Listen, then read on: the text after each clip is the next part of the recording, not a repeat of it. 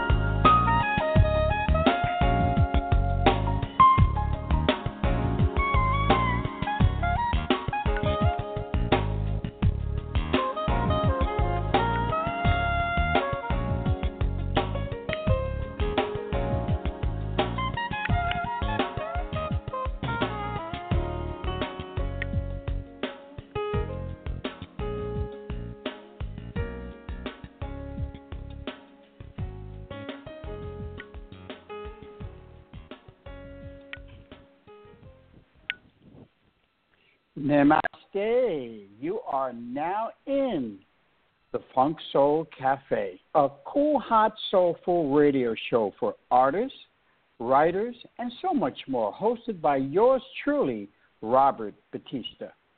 So sit back, grab a nice, warm, and soulful cup of Java or chai, and listen and enjoy. For me, writing a biography is like reading a good book from the inside out. It really consumes you and takes an incredible amount of time. So you better really love the story you are telling and the people you are writing about. These are the thoughtful words of today's special guest, author R. Scott Williams. Namaste, R. Scott Williams, and welcome to the Funk Soul Cafe. Thank you so much. It's fantastic to be here. I really appreciate you having me on your show. Well. It's fantastic having you, and can't wait to start. So, of course, we have to first start off by, Scott, taking your Java order. We have a wonderful variety of fine espressos, cappuccinos, and lattes, and we also have herbal teas for those tea lovers. So what's your fancy, Scott? You know, I usually just drink black coffee, but since I'm here, I want the most expensive thing on the menu. Well. That would be our quadruple ambient crazy espresso. So I'm okay, I'll take ahead that. And get that for you and get you definitely riled up. So let me go ahead and get that for you. That's perfect. And here you go. Enjoy. Thank you. You're welcome. So, Scott, there is so much to talk about. Let's start off by you giving our audience some background of your fantastic life's journey and how you got to where you are today. Sure, absolutely. Well, I'm from down south, down in Memphis, Tennessee is where I'm from. I've majored in journalism at the University of Memphis. Worked in a variety of advertising agencies and companies in marketing and PR. Eventually worked for Elvis Presley Enterprises for about 12 years. And from there, moved here to Washington, D.C. to work at this fantastic museum, the Newseum, which is a museum of free expression and the First Amendment here in Washington. That, of course, along the way, I became interested in history and in recording stories from history that maybe have been forgotten, things that I wanted to put down either in a blog form or in a book and preserve for those who will come after us. This past April 1st, recently, you released your book called An Odd Book, How the First Modern Pop Culture Reporter Conquered New York. Talk about what you did to formally release the book, and how did it go? Sure. as you know, a lot of authors I know listen to your show, and so they'll be familiar with the fact that traditionally books were published through a publishing company. Oftentimes, writers would need an agent, and the agent would pitch the story ideas. And my first book was about a Memphian named Richard Halliburton, and that was through a traditional publisher. The challenge is the publishing industry is very much shifting quickly, as has the news industry and as did the music publishing industry, right. and how people right. listen to entertainment, movies. So now people like myself and you and others who have a story to tell that they want to share with people can quickly and easily learn the tools, if they don't already know them, to get their books in an e-format or in a print format, print on demand. So I released this book because, honestly, nowadays, most publishing companies don't necessarily want to publish a story about someone that no one's ever heard of. So by self-publishing, I was able to take this story and get it on where people can actually enjoy it. So you are correct. The book launched April 1st, and it has done very well. People are buying it on Amazon. The opening event is coming up this weekend in Gallipolis, Ohio, so that'll be a lot of fun. And you know, the story of Odd McIntyre is very interesting to a lot of people who are especially in radio or in print, in journalism in general. So there's been a really eagerness to talk to me and to help me get Odd's story out there. So why exactly do you call Odd McIntyre the first modern pop culture reporter? Sure. So the thing about Odd McIntyre is he came along as a writer who wrote in the newspaper. He came along at a time when there were great shifts going on in how people were consuming news and information. Honestly, very much like today, we're going through very rapid shifts right. and changes in evolution. So before Odd, in the years before he and his peers were writing, a lot of newspapers were dry and they were written for the elite. Not everyone could afford a newspaper, and so those who could afford, wanted to read about politics and very serious issues.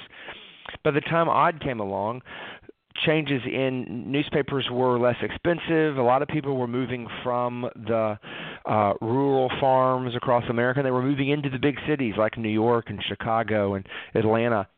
And so by drawing upon his Gallipolis, Ohio roots, Odd was able to write in such a way that people who were regular folks could understand him. So many of them now living in the cities had extra time to read, so they oftentimes would subscribe to 2 or 3 or 4 newspapers and pick up magazines at the newsstand. And radio had not matured yet. There was no TV. And so this is how they got their entertainment, how they got their news. Well, Odd wrote about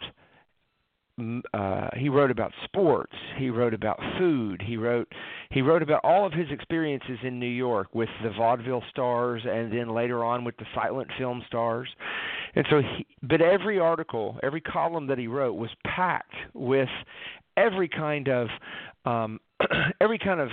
story you can imagine. From he would just meet someone on the street and write about them, to he would go to lunch with Charlie Chaplin and write about what they experienced. So he truly covered popular culture in a way that nobody ever had before in the past. So that's where I came upon the idea that he really was the first modern pop culture reporter. So Odd McIntyre was the highest paid and most read columnist of his era, achieving great fame and fortune, chilled out with the contemporaries like Hemingway, Fred Astaire, Ziegfeld, Will Rogers, Rudolph Valentino, and, as you said, Charlie Chaplin. But yet, he is relatively unknown today. Why is that? I think maybe I think a lot of it has to do with the fact that he died in 1938. He was never comfortable with radio. He really was more comfortable behind his typewriter and communicating that way. Newspaper is oftentimes very temporary, and he had a quote that he never expected what he wrote to last more than a week. So I think that, with the resurgence, there's a lot of interest now in the 1920s and the 1930s, and there's a lot of biopics and people reading books about that.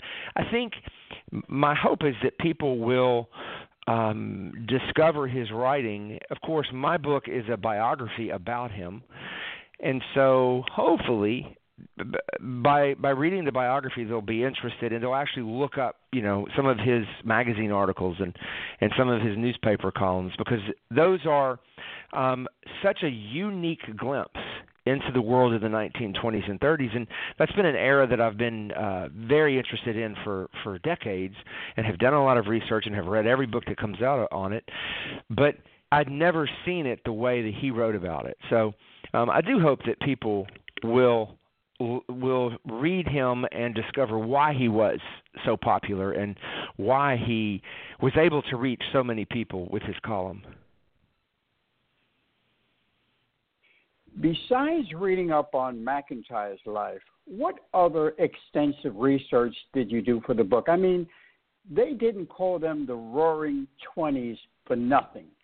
Babe Ruth, Greta Garbo, Al Capone, Charles Lindbergh, the birth of prohibition and organized crime, supposedly. What else was going on that you made sure we knew about in the book? Sure. Odd McIntyre loved the newspapers first and foremost. Even though he had a huge respect for journalists, and even though he wanted to be a journalist, he considered himself a reporter. But he continued to have great respect for those people that were actually doing, some hardcore news coverage back in that era. He first began his career in Ohio, in Dayton, and then in Cincinnati at the Cincinnati Post.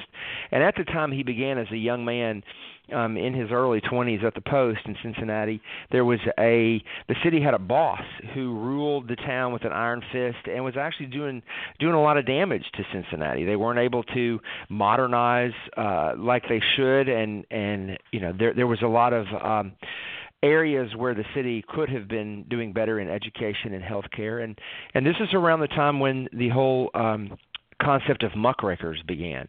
And so Odd was working there in Cincinnati with these amazing men and women who were working together at the newspaper to defeat this boss and to make sure people were aware of what was going behind the scenes.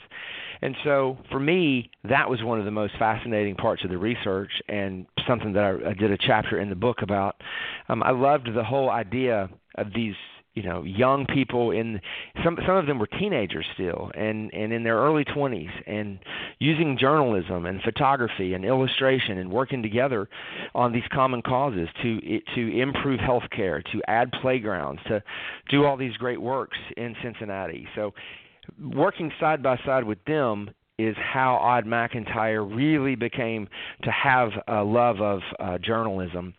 Another part to me that was really fascinating was his relationship with early celebrities. So people who were experiencing the kind of fame that we see today for the very first time. So in the past, vaudeville stars had to travel around. You had to explore popular music on old Victrolas. So there really wasn't a national popular culture to the extent that there is now. But suddenly, for the first time, when silent films came, people in any city, wherever they were around the United States or around the world even, were able to watch the same movie. And so suddenly the stars that were in those movies became our first celebrities. And so he became close personal friends with many of them. He had 100 million people would read his column every single day. So if you got your name in his column, that was a score.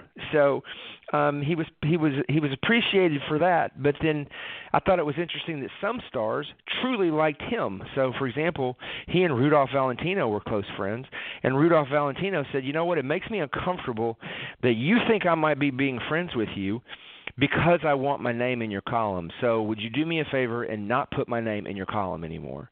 And so he did that, and he didn't put Valentino's name in his column until after he had died. So there's just tons of stories about him and celebrities. He was very shy and a little bit backwards when it came to meeting people. And at a dinner, Joan Crawford, really a very, very young Joan Crawford, wanted to meet him in person. And so he was sitting next to her at this dinner and was so nervous that he never said one single word to her through the entire thing. So, there's just all kinds of stories about Odd McIntyre and the celebrities of that era. Yeah, so that probably wasn't really Joan Crawford. It was probably her original name, which I believe was Lucille LeSueur. That's right. That's right. I actually learned that a couple days ago. I think around 1928 she became, quote-unquote, Joan Crawford. But, Scott, many authors in the beginning look to hone their craft by taking advanced courses in creative writing and or joining various writers' workshops. Now, I know you majored in journalism, so did you just bypass, taking extensive courses because you were a journalism major, or did you go ahead and take more courses? How did that work? I originally, go back, 15 years ago when blogging was new, and I really wanted to be a better writer. Anybody who's in marketing and PR knows it's important to be able to write well. And so blogging was a way that I was able to sort of hone that craft. And the nice thing about the era that we all get to live in is there is an endless amount of tools and training online. You can, Google, so for those who know that there's a big difference between Associated Press style and Chicago style. And, even for this book, it's written in Chicago style, but the press releases and the online things are in AP style. So, I'm constantly Googling, where does the period go? How do you do the quotation mark? Where do you do the comma here or there? So we're in an amazing era where you can try to learn and grow and change, and you don't necessarily have to go take a class at a university, or you can find the tools you need right in front of your computer. Scott, you have graciously agreed to read something for us on this show. Can you set up the piece before you read it? Yeah, sure, absolutely. One of the things, there were a lot of things I read in his writing that I would, put a little star beside, or I would underline, or I would think, this is important. But there was one in particular, Odd said he didn't think his writing would last more than a few days, but I do think that he would like to be able to speak to people. Of course, none of us get the opportunity to speak beyond the grave, but writing is the closest thing you can do. So Odd was sitting next to the bedside of a friend who was going to have a surgery, and the chances were good that the friend wouldn't survive. It was a risky surgery, and so as he was talking to the person, he began to think about what would he do if he knew this was his last day on the earth. And so he wrote a column about it, and I just found it to be, very insightful, but at the same time, it sort of spotlights his unique way of writing and some of the reasons why I, really found him fascinating. So this is just a little section from his Cosmopolitan column that he wrote. He wrote, and this was in October of 1928, he wrote, "Had I one more day to live, I reflected, and the courage to carry on without whimpering, there were many of whom I should like to ask forgiveness for intentional and unintentional hurts. The nature of mankind is to seek forgiveness in final hours. It was the last despairing cry of the Master, and it is probably that only on the brink of eternity most of us become conscious of how silly and useless hate is.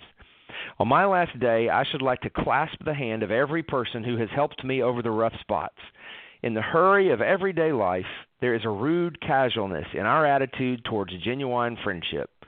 I should like to recall the many little acts of selfishness toward those so near and dear to me. I should like to blot out useless falsehoods that brought me only misery. What a priceless sense of peace as the shadows fall to be conscious of having tried to give the world as much happiness as it had given me. So I thought that was kind of a nice little piece that he wrote. Yeah, I enjoyed that. Let's talk about R. Scott Williams, the person. Where did you grow up, and what was your childhood like? You know what? I grew up in Memphis, Tennessee, and then in a small town outside of Memphis, and then in Fort Worth, Texas. So I traveled around a lot. I would have to say I had as near a perfect childhood as just about anybody could say they had. We lived way out in the country, and we had horses, and we had trees to climb and fields to run through, and I would have to say that my childhood was hopefully as good as the one I've given my own kids. What were some of the books and authors that inspired you in your youth? Sure. I remember being a kid and just loving Stephen King. I couldn't get enough of all of Stephen King's books. I read all those, and then I also liked Mark Twain. I read tons of Mark Twain. I liked anything with a little bit of humor in it. I liked a little bit of darkness in the stuff that I read, but I also loved history, even at a really early age. I remember checking books out of the library that were about the Civil War, about the presidents. I loved biographies as a kid. I read biographies of all the presidents, never thinking that one day I would be able to write biographies myself. But those were the kind of books that I also loved to draw. And so when I wasn't reading, I would be drawing. I loved to draw as well. Getting back to Odd McIntyre, I actually read on your website that he was very shy, and he suffered from social anxiety and depression. Can you give us more detail into that aspect of his life and if it harmed his career in any way? Sure. He first of all, he started off a little bit at a disadvantage with the name Odd. It immediately made people think maybe he was odd, but he was actually named after his mother's brother, so it was his maternal uncle. But Odd was suffering from a disease called pernicious anemia. And while no one you probably know now has it because it's easily treatable, and if people start suffering from the symptoms, they can get treatment really quickly. But at the time, no one really knew what it was, and so it eventually starts to eat away at your tissues and organs, and eventually it does kill you. But the symptoms were depression, hallucinations, obsessive-compulsive disorder, and so he suffered from all those, as well as dramatic weight loss. But he continued to work, and he continued his career until eventually he did die in 1938 at the age of 54. But one does have to wonder, everything happens for a reason. So did it harm his career, or did it somehow... Was it because of this that he was able to have his career? He was before he became famous, he was overwhelmed with depression, couldn't even get out of bed.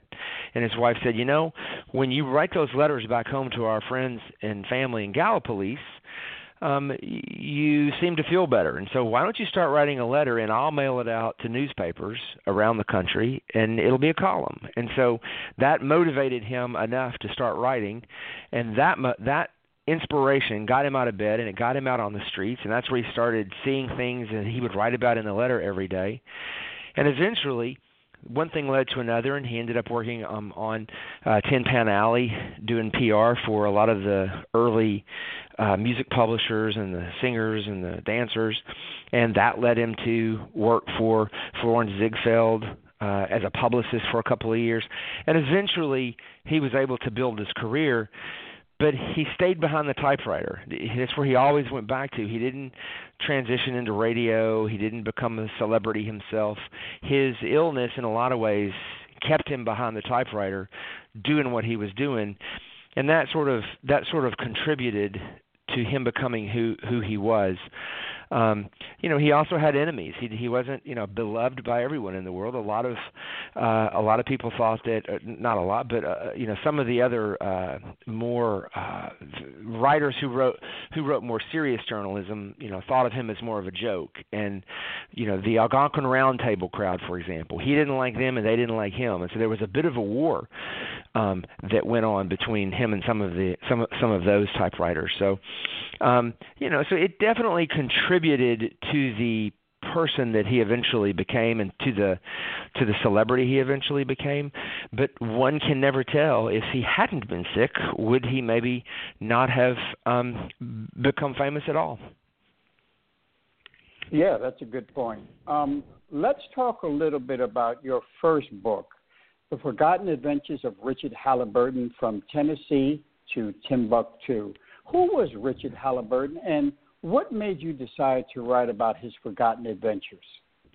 Sure. Richard Halliburton was from my hometown of Memphis, and he eventually became a explorer and an adventurer, and he would write about what he experienced in the 20s and 30s. He would write books and magazine articles and newspaper articles to fund his other adventures. Writing for him was more of just a means to an end, because he loved to travel all over the world, and it was a time when Americans were learning about the rest of the world, and they were curious about what was happening in other countries.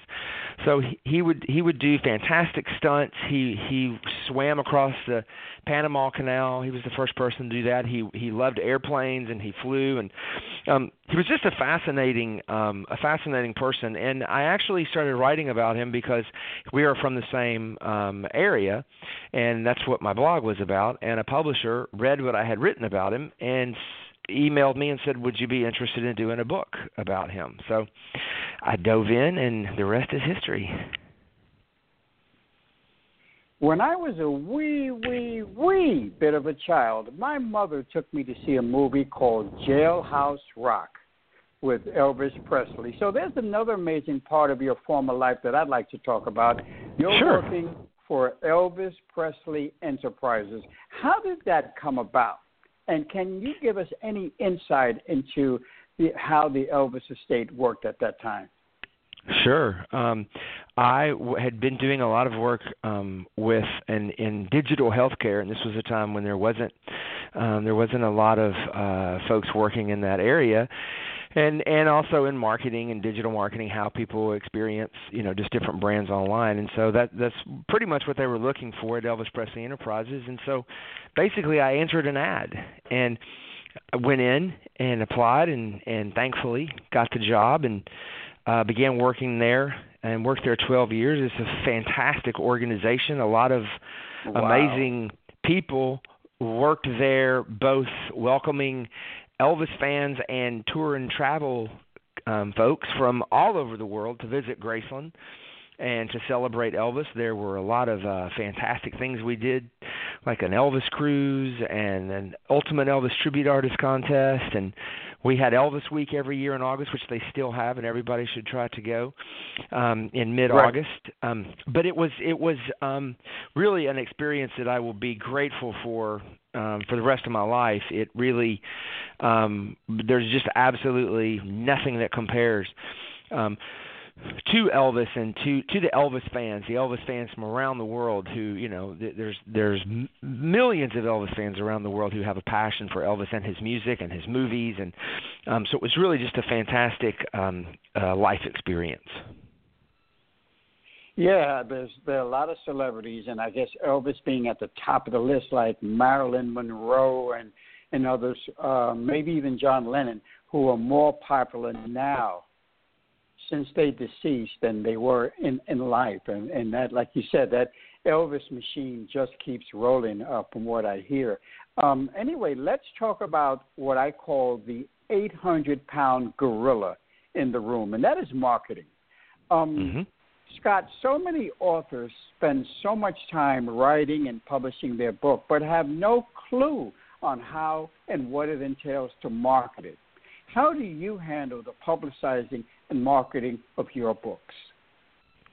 Sure. I mean, I'm fortunate enough that I live in a time where I started marketing back when there was no internet. So I learned some of the old-fashioned skills that you need to apply.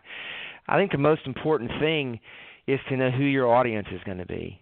What kind of book are you writing, and who would want to read your book? And you need to be able to put it in a couple of short paragraphs. You need to be able to have an elevator speech that you can explain what your book is about. And in both writing nowadays, you have to be able to put it in such a way so that it includes words that people are going to be searching for. Then figure out which tools. There's an endless supply of tools that we all get to use as both individuals or as marketers. And you have to figure out, of all those tools that you could use, which are going to give you the biggest return on the investment. So for me, for example, you can go to anoddbook.com, and you can see at the bottom I have a link to all my social networks. I focused on Instagram and Twitter and Facebook and my website. For more than any other reason, I wanted people to experience for themselves Odd McIntyre's work. So on Instagram, I can put pictures of the things he talked about. On Twitter, on Odd's Twitter account, I've gone through and found the nice thing about Odd is he wrote in little short sentences. And so a lot of what he wrote makes perfect tweets. So I've set up the account so that every day, multiple times a day, some days, Odd tweets. And so you get tweets from Odd McIntyre that he actually wrote in the early 20s, but they make sense today. Yeah, right. And That's it brilliant. blew my mind how much the things that he wrote about are relevant. All these decades, almost 100 years ago, that they're still relevant. They're still interesting. Every Friday, another blog comes out from Odd's writing. So I took some of his columns and articles and put them in a blog. So every Friday, another article comes out. And a lot of people have been discovering his writing, and I want people to buy and enjoy my book, but more than anything, I want them to discover this fascinating writer who wrote in such a way that I've never seen anyone duplicate. And so, more than anything, I felt like the social media tools, the online digital tools, those things were for that purpose, and hopefully that will lead them to want to learn more about him. Then also, the traditional, it still makes sense. For me, my audience is obviously going to be people who enjoy the 20s and 30s and enjoy history. Through research, I discovered there's a magazine called Zelda Magazine, which, as you can imagine, is about the 20s and the 30s. So I bought an ad in that magazine. I have found, because Odd was from Ohio, that I've received an incredible response from radio stations, bloggers, newspapers in Ohio who want to write about somebody who is from their state. So that's been a really helpful tool just to email a press release and say, this is what the book is about. And if someone doesn't know how to write a press release, thankfully, you just Google sample press releases, and you can write a press release. It's not that difficult. If I can do it, it's not that difficult. So those are just some of the tools. The other thing, if you've got a bookstores, and of course there are less and less bookstores, but you could look for a restaurant, or if you're writing a book that has a Western theme, find a writing club and have an event with that audience, and then take pictures of everything and put it out on social. I've also got, I've got a really strong group of friends who also have been letting people know about my book. And so, I set up an e-newsletter, and I have a group of friends that I text, and as we text, they'll turn around and share information about my book out with their friends.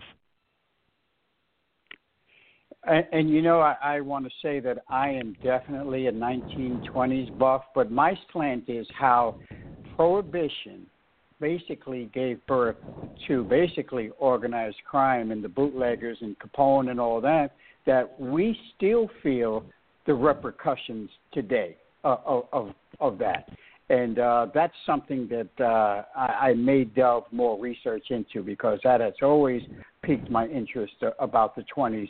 Of course, Hollywood and everything else. And I love the pictures that you have on the Odd website, those old pictures from the 20s. They are so fascinating for me to watch. So in closing, Scott, talk a little bit about what you do at your current job as the Chief Operating Officer of the Newseum in Washington, D.C. And what is the Newseum exactly? Sure, absolutely. So the Newseum is a museum of the First Amendment and freedom of expression. We're here on Pennsylvania Avenue. I'm looking out the window right now. I'm looking at our nation's capital. How so we're sweet. right here. We're right here between the Capitol and the White House. So as everybody is going back and forth to work, they have to look right up here on our building and see the First Amendment to the Constitution on the side of our building. So we're all about the 5 freedoms. We champion journalists. We champion freedom fighters. We champion those people who have taken their rights and have worked hard so that everyone can have freedom. So we have a section in our museum on civil rights. Of course, this is the 50th anniversary of some really strong moments in the movement. We also have the largest section of the Berlin Wall in the United States. We have the top of the radio antenna from the World Trade Center. So it's just an amazing experience. If anybody's coming to Washington, D.C., they absolutely have to plan for a trip here to the Newseum to check it out. Definitely. I'm glad I asked you that question. So what's next for R. Scott Williams? A novel, perhaps? Maybe a book on your experiences working for Elvis Enterprises? What other irons do you have in the fire coming up? My wife and kids are always trying to get me to do a novel, but I find that for me personally, the books are sort of my version of golf. That's what I do instead of golfing, and I love the research part as much as the actual writing. And I love researching real people. I love writing about real people, and I love trying to get the information just right. So for me, it's a lot about reporting almost. It's a way that my mind can relax and unwind. And so, there's a couple of historic moments that I'm considering writing about. I just have to finish letting everybody know about this book, and then I can get started on the next one. At some point, I would like to write a book about Colonel Parker, who was Elvis's manager, and the way that he used PR and marketing back then. Yeah, I think that would be a hit. That's right. I think a lot of people would read that book. I know I would, definitely. So, Scott, give out any contact information, websites, and your Twitter handle, and how people can contact you or follow you. Sure. If you go to anoddbook.com, you'll find it all. It's all there. Sign up for the e-newsletter. Follow me on Twitter. All of the links are there. And An Odd Book is what I use for everything. So Facebook, it's facebook.com/anoddbook. Instagram is /anoddbook. So, yeah, I would love everyone to follow me. This has been the Funk Soul Cafe with me, Robert Batista. One of the easiest ways to peer into my soul is to download and read my free microstory called My Baby Has No Name on Smashwords.com. My guest has been author, historian, COO, and so much more. R. Scott Williams, and his just released book is called An Odd Book: How the First Modern Pop Culture Reporter Conquered New York. Make sure you order your copy today. I will close with an ancient proverb. They thought they could bury us. They didn't know we were seeds. Thank you so much, Scott, for being my guest on the Funk Soul Cafe. Thank you. Bye now.